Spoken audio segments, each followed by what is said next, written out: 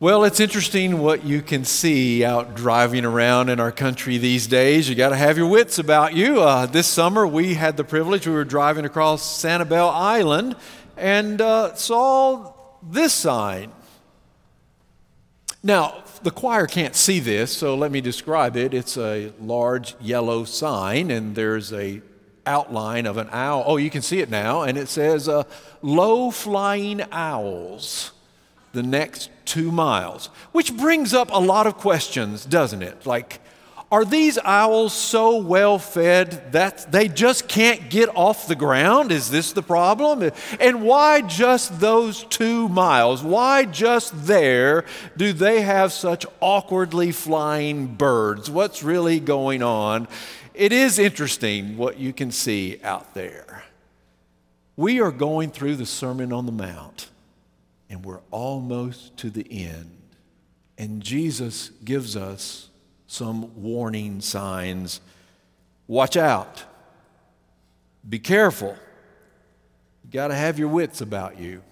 We're in Matthew chapter 7, beginning with verse 13. Enter through the narrow gate, for the gate is wide and the road is easy that leads to destruction, and there are many who take it. For the gate is narrow and the road is hard that leads to life, and there are few who find it.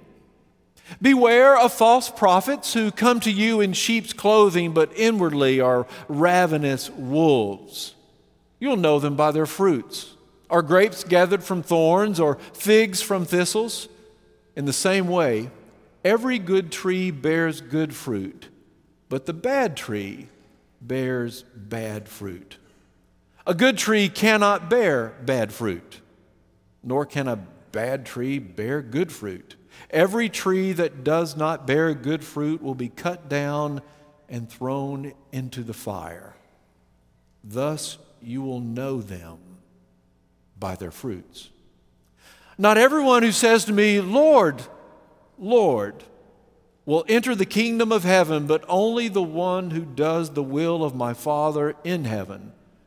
On that day, many will say to me, Lord, Lord, did we not prophesy in your name and cast out demons in your name and do mighty works in your name? And then I will declare to them, I never knew you. Go away from me, you who behave lawlessly. This is the word of God for the people of God.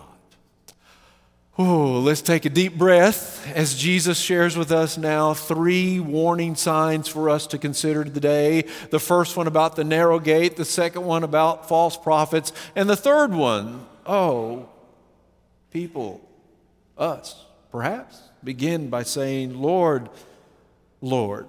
So let's talk about the narrow gate. The old city of Jerusalem, the wall around the city was filled with gates. You can still go there today, and there are still many of the gates that were there in the ancient wall, and some of them are big enough and wide enough that you can drive an automobile through them, and some of them are narrow enough and steep enough you have to walk upstairs and you have to walk through that. You can take a few animals with you or a very small cart pulling it awkwardly. To enter this gate that Jesus says to those people as they've been sitting there listening, thinking, considering, to enter that gate requires intentionality. Just to go with the flow, just to go as the crowd is going, just to be carried along with them, it's so easy to go past that narrow gate. It's so easy to miss it. It's so easy to not even know that it is there. And here, as the Sermon on the Mount is ending, Jesus calls on the hearers to think, to consider, perhaps to reconsider the big picture. Choices matter. Actions matter. Motives matter. Following Jesus, experiencing God as Father matters, and He makes it clear we're talking about now and we're talking about eternal things as well. Heaven, a phrase that appears often in Mark's gospel. Heaven is the way of talking about God's dimension, where God's reality is, where God's will is done. And Jesus declares to them, wait a minute, the kingdom of heaven is here now. You have an opportunity now in your lives, now in your struggle, now wondering what's going to happen tomorrow. Think about where they were in the first century and what they're experiencing. You have the opportunity now to experience this dimension of God's presence and God's love and God's power, and it's also more than that. It is the presence of the future. And the people of God are given a choice. Haven't they always been? It's not the first time we've seen someone speak for God standing on a mountainside, and Moses goes up on the mountain and receives the words of the Lord and comes down and delivers them to the people there standing on the side of Mount Sinai. Exodus chapter 24, when Moses went and told the people all the Lord's words and laws, they responded with one voice. Everything the Lord has said, we will do. We have a choice. Two words sometimes that are tossed around when we start talking about Christianity and theology. One, orthodoxy, which means to think the right things, to believe the right things, and then orthopraxy, to do the right things, to behave the right way. And I saw an interesting cartoon that described it this way: orthodoxy, thinking the right thing, but not having orthopraxy, not doing the right thing, that's just hypocrisy.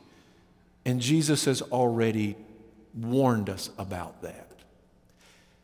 And it's tempting to do one without the other. And Jesus makes it very clear. If you're going to be my followers, if you're going to be my students, if you're going to learn from me, it requires thinking the right way, but it also requires living and doing the right thing. First warning, the narrow gate. The second one is about the false prophets. It's not the first time in Scripture we've heard about false prophets. In ancient Israel, false prophets claimed to be speaking the words of Yahweh, to be delivering the will of Yahweh to the people. And the danger is that if you listen to them, if you follow them, you're going to go to the wrong gate. You're going to miss the narrow gate. You're going to miss that way. The challenge is that false prophets always sound so good, because false prophets have a way of describing God the way we want God to be, not necessarily the way God is.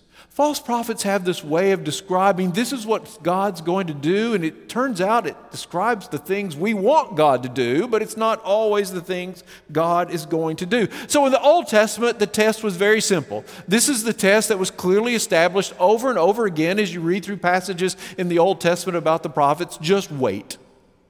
Just wait and see. If what the prophet said God was going to do, if what the prophet said, this is what's going to happen, and I'm speaking for Yahweh, if it happens, all right, it's fine. If it doesn't happen, well, now you know that was a false prophet. And you see this conflict a lot in the Old Testament. It almost becomes this pattern as it plays out. There's this wonderful passage in Jeremiah where the Lord comes to Jeremiah and says, I need you to deliver this message to the people about what's going to happen, about Nebuchadnezzar, about they are not listening, the people of God are not listening, even though they said they would, which kind of reminds us of us. And they're not listening. And so this is what I want you to do, Jeremiah. I want you to put a wooden yoke, like an oxen wear. I want you to put a wooden yoke on your neck, and I want you to go and deliver this message about what's coming in their future, about the yoke that's going to be placed on their necks, about how they're going to become slaves and carried off into another land, about the people that they think are their enemies are indeed their enemies, and I'm going to allow them to overrun you. There's another prophet, his name's Hananiah, who says that's not what's going to happen. I'm going to speak for Yahweh, and this is what's going to happen, that within 2 years, God is going to set you free. Within 2 years, everything that Nebuchadnezzar has carried off from the treasury is going to be brought back in full and given back to the people. And he takes the yoke off of Jeremiah's neck and in front of everyone breaks it. And Jeremiah says, I wish, how I wish it was true. But it's not. And it did not go well for Hananiah. The early church struggles with this. After the time of Jesus, after the Gospels are written, so there's this document, you've heard me talk about this before, the Didache. This is an early Christian document that's not, it does not make it into the New Testament. It's not used as scripture, but it gives this incredible window into 2nd and 3rd century Christianity, in particular second century Christianity. It's called the Didache, and it means the teaching. We get the word didactic from it, and it supposedly goes back to the teaching of the 12 disciples. And there's this passage about apostles and prophets. So it's just the teaching. This is what you should do as followers of Jesus. And here's some lines out of it. And concerning the apostles and prophets, act thus according to the ordinance of the gospel. Let every apostle who comes to you be received as the Lord, but let him not stay more than 1 day. Enough of those traveling preachers. Okay. I find that to be very funny. Or if needed, be a second day as well, but if he stays 3 days, he is a false prophet. That's a very different test than what we have in the Old Testament. We're going to give this guy 1 day, maybe 2 at the most, but if he's going to stay 3, no, he's not telling the truth. If he stays 3 days, he's a false prophet. And when an apostle goes forth, let him accept nothing but bread until he reach his night's lodging. That kind of hurts. But if he asks for money, he is a false prophet. Yeah, they are drawing some real boundaries along the way. And Jesus goes, there's another way. It's a better way. There certainly is a quicker way to decide, and that is, look at the life of this person. What's really being produced by their life? And he quickly uses the image of a tree and the fruit that it produces. When you look at these people, do you see healthy fruit? Do you see other people around him or her being nourished? Do you see healthy fruit, or is it a harvest of greed and immorality and lies and self-service? It's a good self-test for us too. When people look at your life, people look at my life, what's really being produced? What's the message that they not only hear but see? Not just orthodoxy, saying the right things. What's really being practiced? How are strangers treated? How are enemies treated? How's family treated? Co-workers? What's really important in that person's life? What does their calendar say about them? What does their bank account say about them? What do their actions really say about you, about me? Be careful. We have to have our wits about us. The gate's easy to miss. It's so much easier to just kind of go with the flow, and there are people who are saying things that we like to hear and we want to hear, and it sounds really good, but that's not really the test. It's what follows in that person's life. And then the third warning that he gives to us. Lord, Lord. Not everyone who calls me Lord will enter into the kingdom of heaven. And then an incredible, Lord, didn't we prophesy in your name? Didn't we cast out demons? Weren't incredible things done in your name? And those words so simple and cutting. I never knew you. There's no relationship here. Something's missing. Every business wants its product to be the most used, the most prescribed, the most popular. It's preferred 9 out of 10 dentists surveyed. You know what I'm talking about. That's the one. Because, well, millions of people just can't be wrong. And in our culture, popularity is interpreted as success, legitimacy. And Jesus just throws it out. He rejects in this moment popularity as any kind of a test or any kind of a standard. It can't be about how many people are following or how many people. It's about the product, the end, what's really being produced in this person's life. No wonder we're confused by it, because it's not the message that we're getting, nor is it often the message that we're even following as we're deciding what we're going to do with our time and how we're going to spend our money as well. So Jesus doesn't focus on popularity. He doesn't focus on numbers. He focuses on faithfulness, not effectiveness. And that's one of the places that just clashes with our culture.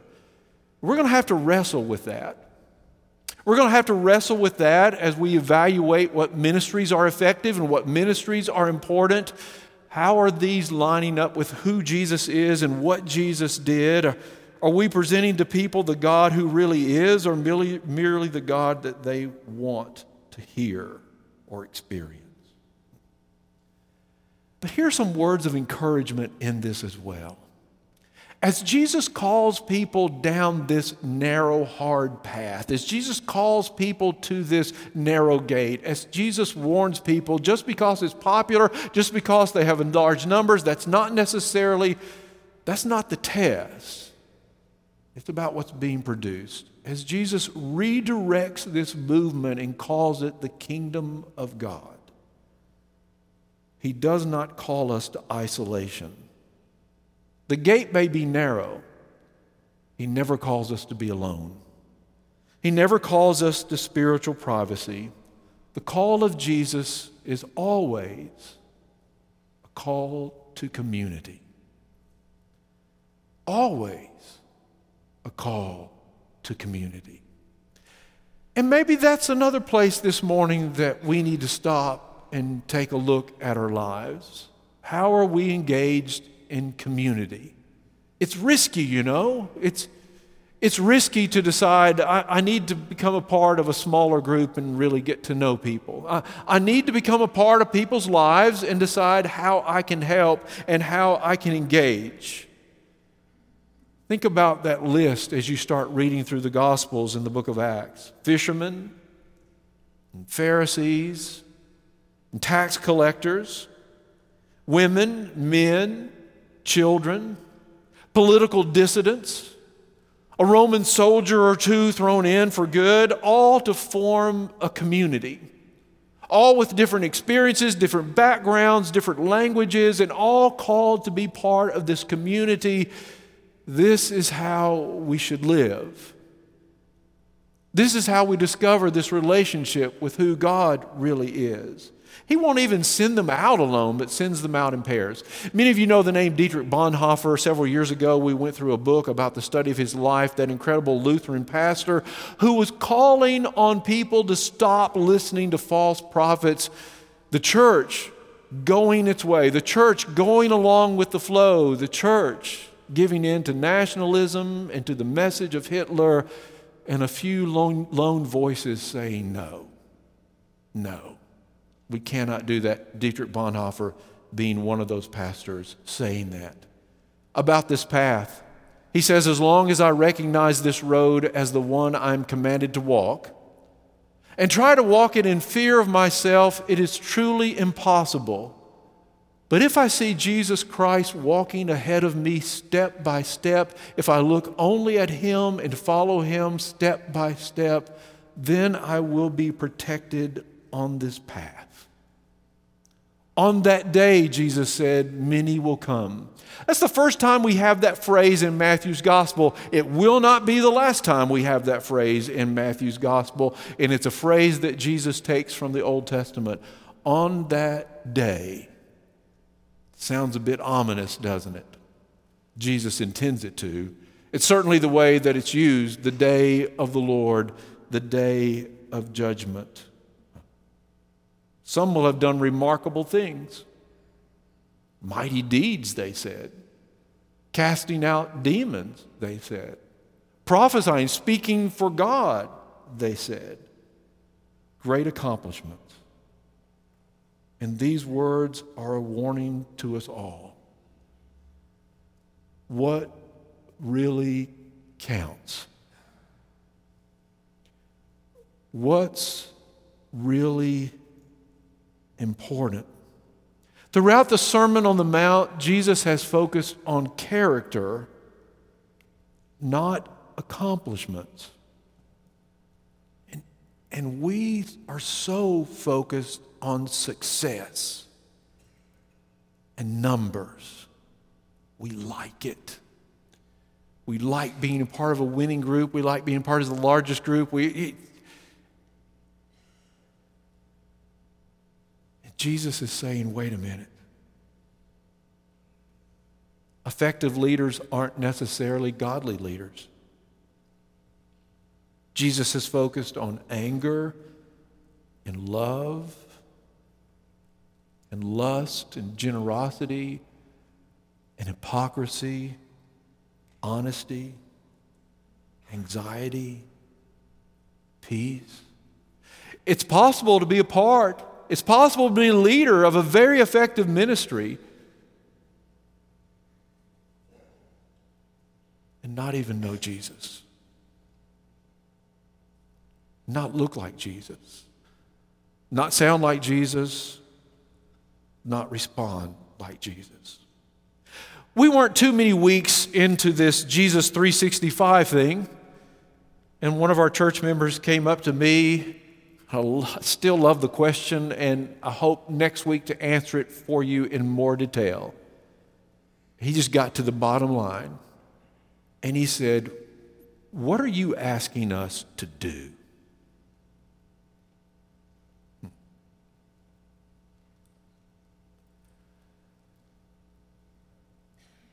I want to change it to, who am I asking you to be? But today's text also says it's not just about being, it's about doing. It's not just about believing, it's about acting. It is tough to be balanced in our lives. And this whole year, this whole process has been a part of encouraging us, guiding us, asking all of us, where is Jesus in my life? Really, when it comes down to it. It has to be more than heaven or hell, or Jesus would have focused on that a lot more. It has to be more than walking the aisle. What does it really mean to be a disciple of Jesus? It is about the future. There's more to this life. Having those conversations with people every week whose lives are coming to an end. Oh, it's about more than here, but it also is about here. It's about my family. It's about my relationships. It's about what I'm doing with my life. It's about how I'm living my life. It's about whether I'm at peace or not. What am I asking you to do? I'm asking you to join me on this journey and asking, what does it mean to follow Jesus? And how am I doing that? So we can't try to do it all at once. So how about this? This week, what's one way, this week, one way you follow Jesus? One way. Whether anyone else knows about it, anyone else notices. What's one thing that changes in your life? How you respond to that person who cuts you off on the road. Slow down, there are low-flying owls out there. How you respond to someone in need. If you take the time to listen and really listen at work or at school when you ask someone, how are you today? Have you taken some time out of that schedule of producing to just be in the presence of God? Are you seeking God's will as you're planning and making those decisions about the future? Decisions you'll make about business or about school or about family, or the list just goes on and on. I'm not asking you to do all that this week. I'm asking you to do one. Choose one place. And this week, I'm going to lean into the model Jesus has given for us. This is what it means to be the people of God. And then watch and see what God does. Watch and see who God brings into your life. Watch for those opportunities to be the hands and feet of Jesus. Watch for those opportunities to love and share. Watch for those opportunities where you grow yourself. Become more like the person God has always dreamed of you being. Let's begin there as followers of Jesus and see where that road takes us. In just a moment, we're going to invite you to stand and to sing with us, and we give you a chance to respond. Somewhere along the way this morning, a gentle prodding that you have felt, that's a change I need to make. That's the direction I need to go. That's an area where I'm struggling. I'm not quite sure I can do that on my own. How can we help you? How can we walk with you, whatever it is that you're facing? We want to know whether you come down during the invitation or whether you reach out to us sometime during the week or you stop one of our ministers or deacons. We're in this together. And we want to be a part of this incredible thing that God is doing. God has not given up on you. God has not given up on our community. Certainly God has not given up on our country.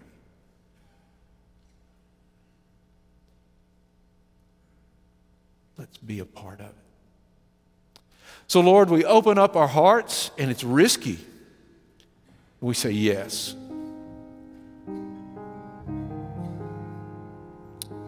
How do you want to use us? What do you want to change about us? What direction do you want to take us? And who do you want to bring into our lives that now we wrap our arms around and welcome them into our homes and our lives, and together we celebrate life in you. Receive us, we pray. In Christ's name, we stand.